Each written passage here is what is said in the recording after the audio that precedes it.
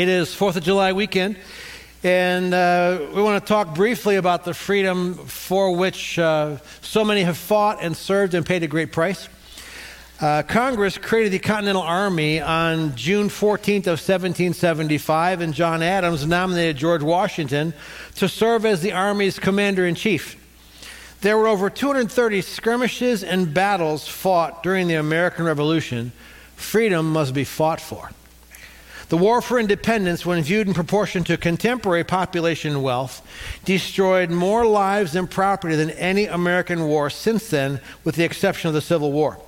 It also lasted longer than all American wars, except for the Vietnam conflict. To put it in perspective, in 1776, the population of what we would consider the United States, the 13 colonies, was about 2.5 million people. That is currently the population of Greater Cincinnati today. So we talk about 70,000 estimated casualties in that war. Proportionally, that'd be as though we had 9 million casualties in a war like that today. Beyond that, in those lives, 17,000 died from disease, many of those as prisoners of war on British prison ships in the New York Harbor. And there were up to 25,000 additional people injured in the Revolutionary War, in that conflict. And so we know clearly as a people that freedom is not free. That freedom takes hard work, and freedom must be protected, preserved, and fought for. And truly we're grateful to all of you who have served and fought for our freedoms and those who are currently doing that. And we have a responsibility as well to fight and work for our freedom at a spiritual dimension. And while I'm going to pivot in a moment to talk about freedom in a broader context than simply a national realm, this Wednesday night is our first Wednesday of the month prayer service, and we're going to be praying for our nation, and we have a special guest who'll be with us.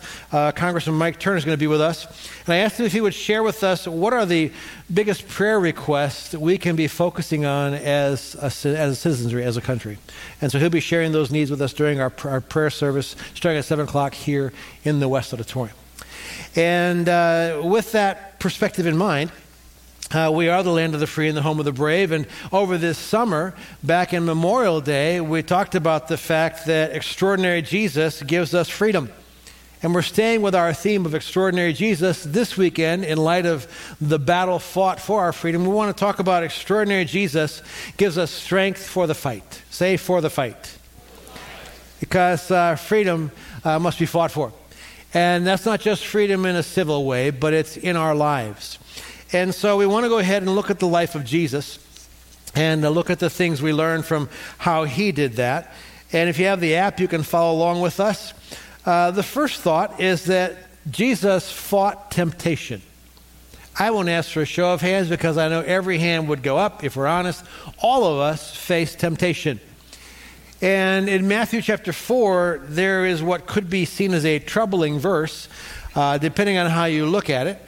And in Matthew chapter 4, verse 1, it says, "Then Jesus was led up by the Spirit into the wilderness to be tempted by the devil." Now, when we take the 23rd Psalm that says that he guides us in paths of righteousness for his name's sake, when we know the Bible says that the steps of the righteous are ordered of him, then you say, wow, Jesus was led up by the Spirit into the wilderness. To those of you in a wilderness season of life, we can take comfort in that. That we have an accuser, and Satan wants to tell us that if things aren't right, there must be something wrong. And yet the next slide here is a photograph of the wilderness in Israel. I took it in 2019 when I was there on a trip with our daughter. And you can see how desolate and harsh that wilderness looks. And Jesus was led into the wilderness for 40 days. And he battled temptation. That's another thing to keep in mind, to realize when we look at that, is that he was led into the wilderness by the Spirit to be tempted. There are times of testing in your life. And sometimes we pray for God to end it, get me out of it, whatever, and he doesn't. And it's because he actually led us to it. Because times of testing are meant to refine us. Times of testing are meant to take that testing and turn it into a testimony. And so what Jesus went through was a time of testing that God allowed to happen to him. The Holy Spirit led him to that. And then he was victorious in that. And so as we look at the temptations that Satan brought against Jesus, and how many of you know, if Satan tempted Jesus, he's going to take his best shot at you too. All right? I mean, he's that arrogant.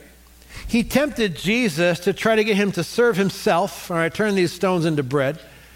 He tempted Jesus to abuse his power and his privilege. Go ahead and jump off this building and see what God does. And he tempted him to give up his faith. Bow down and worship me and I'll give you everything you see. And it's interesting because Jesus, later in that same Gospel of Matthew, he says, what does it profit a man if he gains the whole world and loses his soul? Or what will a person give in exchange for his soul? Satan asked that question of Jesus early on. So what will you trade for your soul, for who you are, for God's calling in your life? Now, Jesus did not yield to temptation. Paul tells us in Corinthians that he was tempted in every way like we are, yet he was without sin.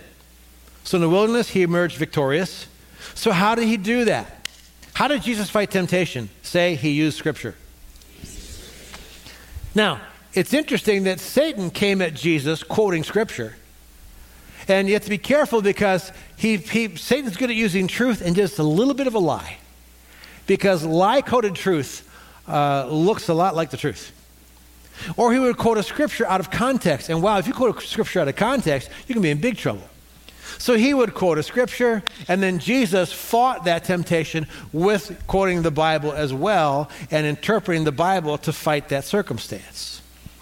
And so if Jesus used Scripture to fight temptation, what should we use to fight temptation? Scripture, okay? So last night we were debriefing on the message, and one of the guys said, yeah, well, you know, nowadays they say there's an app for that, right? You ever heard that saying? Okay. Well, there's an app for that. Well, when it comes to temptation, would you say there's a verse for that? And so we're going to drill that thought home. And so I'm going to talk about a temptation, and when I point to you, you're going to say, okay, like a fourth of you are saying it, all right? Now, I can tell, all right, because you can't talk when your mouth does this. So let's say there's a verse for that. Unless, of course, you never get tempted, then I guess you can just sit there. All right, so let's do this, okay? So what if you're tempted for lust? Yeah, in fact, there's a bunch of verses for that. Go to the book of Proverbs, and he'll talk about how foolish it is to kind of make your way by the sexual temptation. In those days, it was an adulterous house, but boy, you can go to websites nowadays. So there are verses to help you when you memorize that verse. Whatever temptation you're tempted with, and it's popping in your mind right now. Yeah, okay, good. Man, now you're real. Whew. Okay, don't say it right now, okay? So, but whatever you're tempted with, find a verse or two, write it down, put it someplace, memorize it, and then talk to yourself about that temptation with that verse. So, if you're tempted to greed. If you're tempted to greed? Oh, yeah, all right, good. So, for instance, you go to Philippians 4, and Paul says, I have learned the secret of being content. In every circumstance, big, small. I have learned, and he says, and how do I do that? I can do all things through Christ who strengthens me. So if you are tempted to discontentment and greed, got to have more, hate people who have more, there's a verse for that. If you're tempted to fear. Yeah, 2 Timothy 1:7 says, God has not given us a spirit of fear, but power, love, and a sound mind. If you are tempted to be insecure. And you might be going, tempted to be insecure? We talked about it last night, and the team was doing debrief, and they said, I never thought about insecurity being a temptation. But think about it. Satan loves it when you're insecure. When you're insecure, you know how much harder it is to walk by faith and not by sight when you doubt yourself? When you are insecure about who you are, you do not have the confidence that I can do all things through Christ who strengthens me. There is so much that falls down if you yield to insecurity. And so Satan wants to tempt you in that and make you insecure and question yourself, question who you are in God. And boy, when you feel insecure, Philippians 1 verse 6, one of my life verses, I am confident. Say, I'm confident. It's kind of the opposite of insecure, right? I am confident of this very thing. He who began a good work in you will continue to bring it to perfection until the day of Christ Jesus. How many of you are not dead yet? Then he's not done with you. And he is continuing the perfection process, the improvement process, the growth process, the refining process in you. Are you ever tempted to lie or lose your temper and sin in anger? All right, that was a little weak there, but Colossians Chapter 3, but now you also put them all aside, anger, wrath, malice, slander, abusive speech from your mouth. Do not lie to one another, since you laid aside the old self with its evil practices and have put on the new self, who is being renewed to a true knowledge according to the image of Christ. So, when you're a Christian, you put on the new me. Just tell out loud, say, I am the new me. Like you're becoming that till you die, till you get to heaven. And when you're baptized, all right, that's why it's so significant. When we put you in the water, it's saying, I'm dying to the old me. I'm dying to my life of sin. And when you come up out of the water, I'm resurrected to the new me and new life in Christ. And so, man, if you have a problem with the truth, memorize that. You have a problem with losing your anger, your temper, your anger? You have a problem with abusive things that come out of your mouth? Memorize that and remind yourself of that and fight the temptation of that like Jesus did. If you're tempted to cheat, you can go to Proverbs. If you're tempted to addictions, if you're tempted to gossip. Now, when I get to gossip, I want you to re-say this. There's a verse for that, but say it not like a declaration, say it like a question, okay, like you're asking, okay? So if you're tempted to gossip. Yeah. Because we tend to have like these big bad sins that we don't do, like I don't kill people, so that's that, you know, and I'm okay. No, it even says in Colossians 2 Corinthians, verse 12, I am afraid that perhaps, Paul said, when I come, I may find you not to be what I wish, and may be found by you to not be what you wish, that perhaps there'll be strife, jealousy, angry tempers, disputes, slanders, gossip, arrogance, disturbances, and he goes on and on and on. But boy, if that's you, there's a verse for that. Fight temptation like Jesus did. You'll be way more successful. Second thing about Jesus, he fought for his identity. I mean, imagine Jesus always having to watch what he said, surrounded by antagonists and people trying to trip him up and take him down. And questioning who he thinks he's the Son of God. We're going to show him. We're going to dismantle him. We're going to tear him apart. And you look at Matthew chapter 16, the first couple of verses, they're basically challenging him. Well, if you're the Son of God, do some tricks. Do a miracle. Prove it. And Jesus deflected that, but later in the chapter, it's like he's wanting to make sure his disciples aren't getting thrown by all this tension. And so he says in Matthew 16, verse 13, it says, when Jesus came into the district of Caesarea Philippi, he was asking his disciples, who do people say that the Son of Man is? And they said, some say John the Baptist, others Elijah, but still others Jeremiah or one of the prophets. And he said to them, but who do you say that I am? Simon Peter answered, you are the Christ, the Son of the living God. And Jesus said to him, blessed are you, Simon Bar-Jonah, because flesh and blood did not reveal this to you, but my Father who is in heaven. Jesus had to be very secure in who he was. I think we overestimate that was not a challenge, in spite of all the opposition around him. And you need to learn to be very secure in who you are, in spite of all the opposition and tension that's around you. We have a song that we sing that says, I am a child of God. And if you're a follower of Christ, you are a child of God. Would you say, I am a child of God? Say it and put the emphasis on am. I am a child of God. Let's personalize it, son or daughter, whichever you are. Say that. I am a son of God. And boy, Satan hates that. Hates that song, hates that thought, and hates it when you believe it. Because when you believe it, you're going to have a greater sense of confidence in whose you are. You're going to have a greater ability to walk by faith and not by sight. Everything kind of falls in place when you are confident in your identity. And your identity as a child of God, would you repeat after me? I am loved. I am forgiven. I am gifted. And some of you are like, what's he talking about? If you're a Christian, the Bible says to each one is given a manifestation of the Spirit, a gift of the Spirit for the common good. You've got talents and abilities God gave especially to you to accomplish what he wants you to do with your life. I am blessed to be a blessing. And boy, this is where it's so important to give thanks, have an attitude of gratitude, because if you are convinced, well, my life's horrible, easy for you to say, right? Okay? If that's you, you don't feel blessed, you're not going to be a blessing.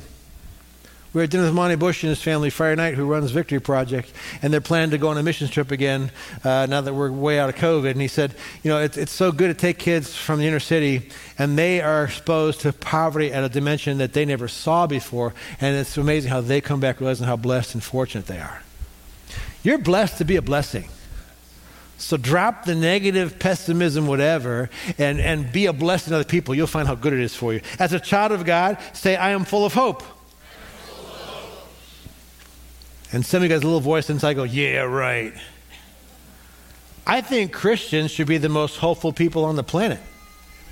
After all, Paul says in Colossians that I have Christ within me, the hope of glory. And even when the world looks like it is falling apart and just going, which a lot of it is, and on our Wednesday night deeper dive, except for this week of the prayer service, we're doing end times events, and wow, end times we're in them. That's screaming at us. I'm still hopeful because I know the final outcome. As a child of God, I am full of hope. And say, as a child of God, say, I matter. Man, you do. I don't care who gave you the impression that you don't, or why you think you're on the sidelines of life or of significance, but you matter to God. And all of those things, you have to fight for that, because Satan will bombard you with lies, but that is the truth. And then outside of himself, Jesus fought for the least of these, and in this case, it's widows and orphans. Now, James wrote a book in the Bible, New Testament, 5 chapters long. James was not one of the 12 disciples. James was a half-brother of Jesus. Mary was their mother, but Joseph was his dad. And the Bible tells us that Jesus' siblings were slow in coming to believe in him. He grew up with them, yeah, right, Son of God. Realized he was, and James became the leader of the church in Jerusalem. And in this 5-chapter book, he summarizes, he's kind of like a bottom line guy, he summarizes the teachings of Jesus over and over again. And one thing that he said, having heard Jesus extensively, is in James chapter 1, verse 27. He says, pure and undefiled religion in the sight of our God and Father is this, to visit, or other versions say care for, to care for orphans and widows in their distress, and to keep oneself unstained by the world. Jesus cares about the least of these, about widows and orphans.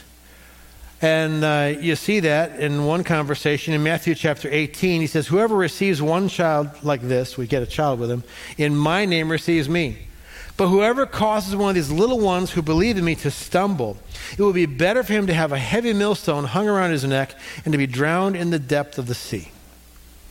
Listen to the harsh imagery that Jesus uses to express how angry he is, how vengeful he will be against those who would harm children.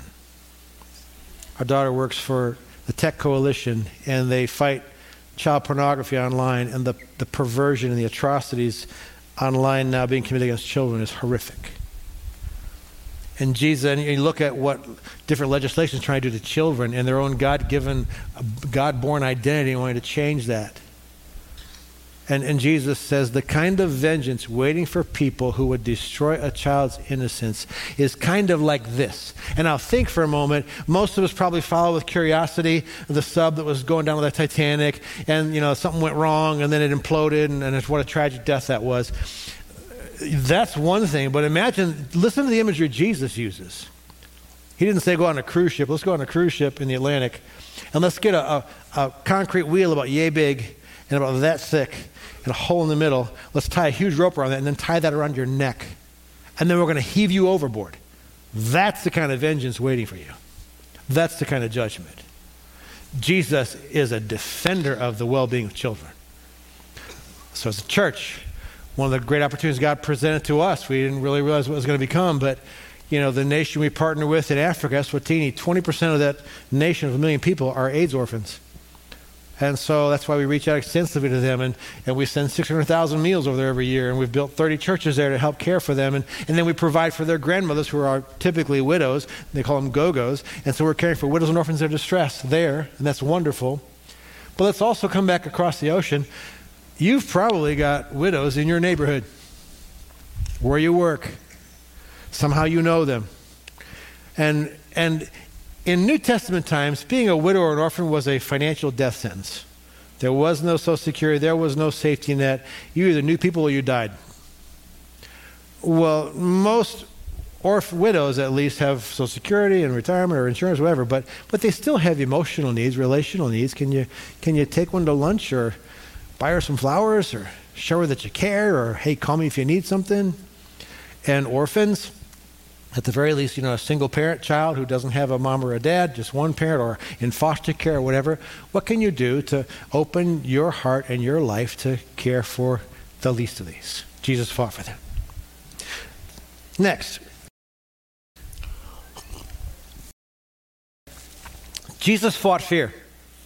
I had to really think about that before I made it a point, and I thought, okay, is that biblically accurate that Jesus felt fear? He was afraid. And if Paul tells us that Jesus was tempted in every way as we are, yet without sin, and when you read the account, it sure sounds like, feels like fear. But he didn't sin in his fear. And so it was the day before he died, night before he died, Jesus, living in New Testament Israel, they were under the domination of the Roman Empire. And one of the great ways the Roman Empire kept everybody in line to behave, they just made a public example of those who didn't. And the Romans perfected crucifixion as a way of death. And I'm sure Jesus walked by people who had been nailed to a cross and had been tortured to death, and their bodies hung there. Walking by that is a great reminder, stay in line. And the night before he was tortured to death on a cross through crucifixion, Jesus had supper with his disciples who didn't realize what was coming. He did. They left that dinner and then went out for prayer in a garden. And in that garden, in Matthew 26, then Jesus came with them to a place called Gethsemane. It's the garden. And he said to his disciples, sit here while I go over there and pray. He took with him Peter and the two sons of Zebedee, James and John, his closest disciples. And he began to be grieved and distressed. You unpack grieved and distressed. It feels a lot like fear. And he said to them, my soul is deeply grieved to the point of death. This is about to kill me. I can hardly bear this. Remain here and keep watch with me. And he went a little beyond them, and he fell on his face and he prayed, saying, my Father, if it's possible, let this cup pass from me. Dad, I don't want to do this. I'm at the precipice and I see what's ahead of me tomorrow. I do not want to do this. Yet not as I will, but as you will. He could have yielded to that. He could have not said, not as I will, as you will. He could have said, Dad, I want out. And Jesus even said, I could call a legion of angels to take me off this cross. He could have. He could have tapped out at any time. And I believe the Father would have done it. But instead he fought that fear. He fought through that fear. And he had the courage for us. Courage is not an absence of fear. Courage is having fear and doing the right thing anyway. Talked to Jim Davern after first service when we showed that, and he'd been in some pretty intense situations. And I'm not sure you're not fearless when you're in those places. No, you have fear, but you have the courage to fight through it. Jesus had fear, and he fought through it, and he fought that fear. And so I ask you the question, what are you afraid of? And stuff pops in your mind. Is it something relational you're afraid of? Is it physical? Financial? Are you afraid of that inside will never get to what you want it to be? Are you afraid of your past? Are you afraid of the future? Are you afraid of what's coming? Whatever fear you have, again, you have to fight that temptation with Scripture as well. Psalm 27, verse 1, the Lord is my light and my salvation. Whom shall I fear? The Lord is the defense of my life. Whom shall I dread? When I realize that God cares about me and I'm living my life for him, in him, then I can persevere through it. In Isaiah chapter 40, or 41 rather, the words of the prophet that God speaks through the prophet to his people, they ring true and reassuring across the centuries of time. God said, I have chosen you and not rejected you. Do not fear, for I am with you. Do not anxiously look about you, for I am your God. I will strengthen you. Surely I will help you. Surely I will uphold you with my righteous right hand. Notice it doesn't say, surely I will remove everything causing you fear. Surely I will detour you around what you are dreading. No.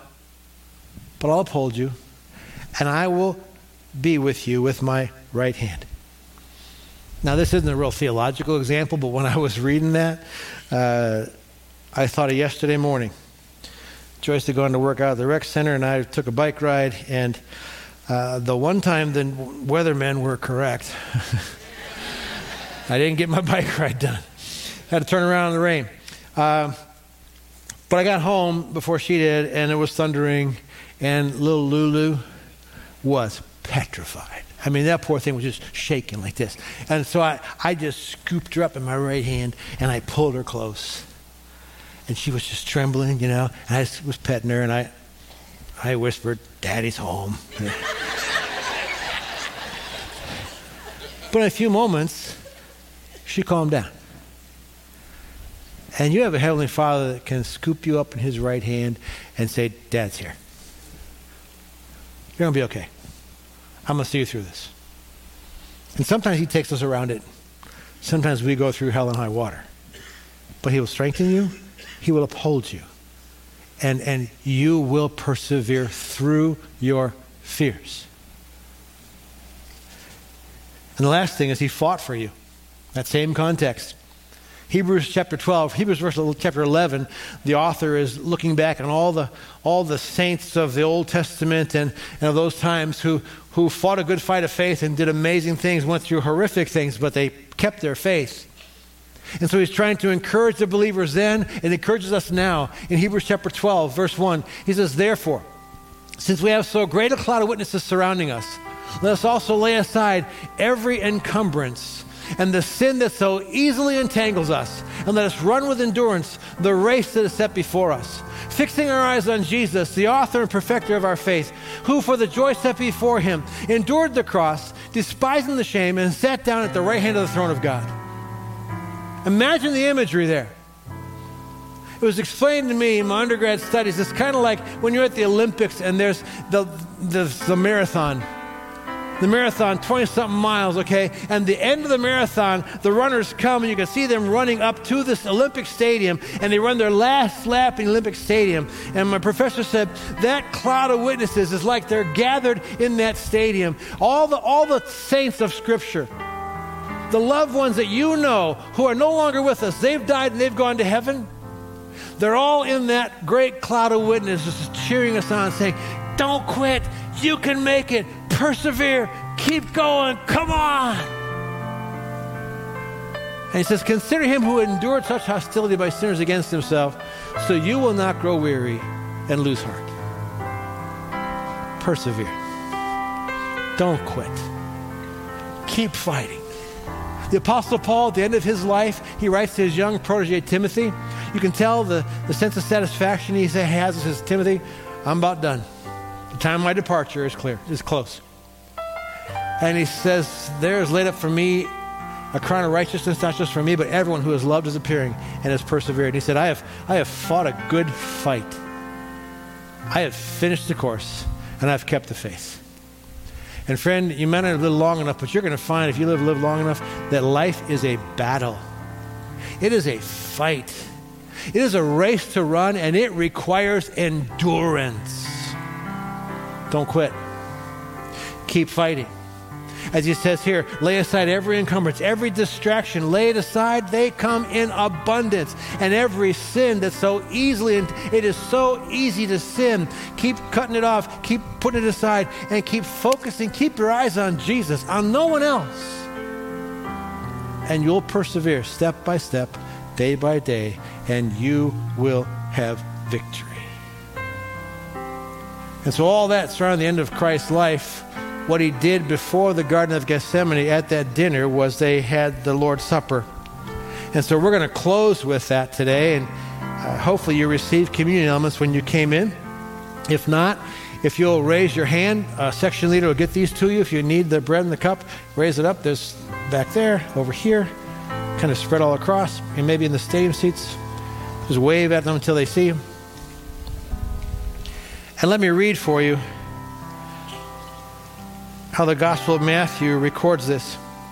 It says, while they were eating, Jesus took some bread, and after giving thanks, he broke it and gave it to the disciples and said, take, eat, this is my body.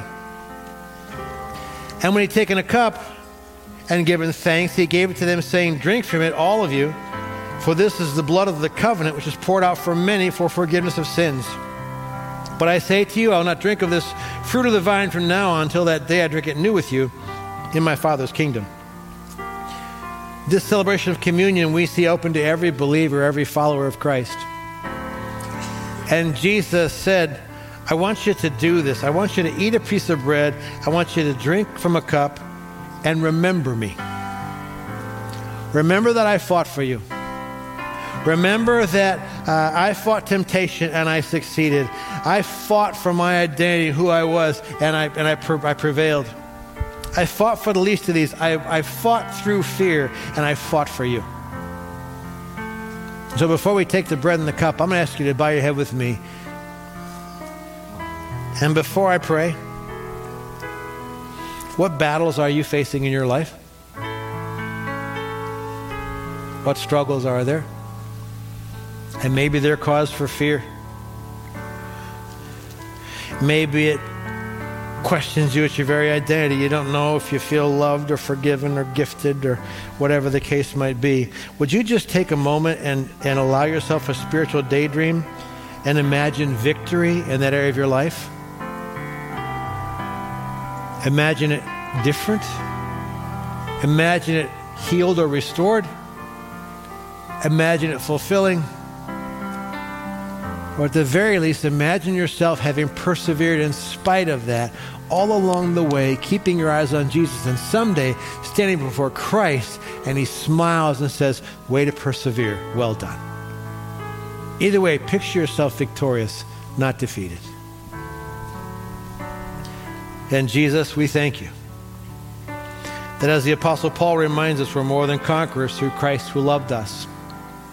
And we are because of what you did for us on the cross. We are loved. We are forgiven, gifted, blessed to be a blessing, full of hope, and we matter to you. So we thank you. We remember you. And in your name, we take the bread and the cup together. Let's do that. Take the bread and the cup.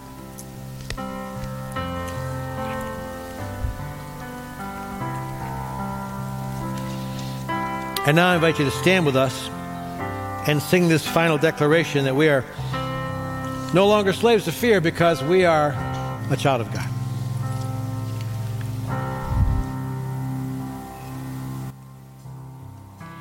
You unravel me with a melody. You surround me with a song of deliverance from my enemies till all my fears are gone. And I'm no longer a slave to fear.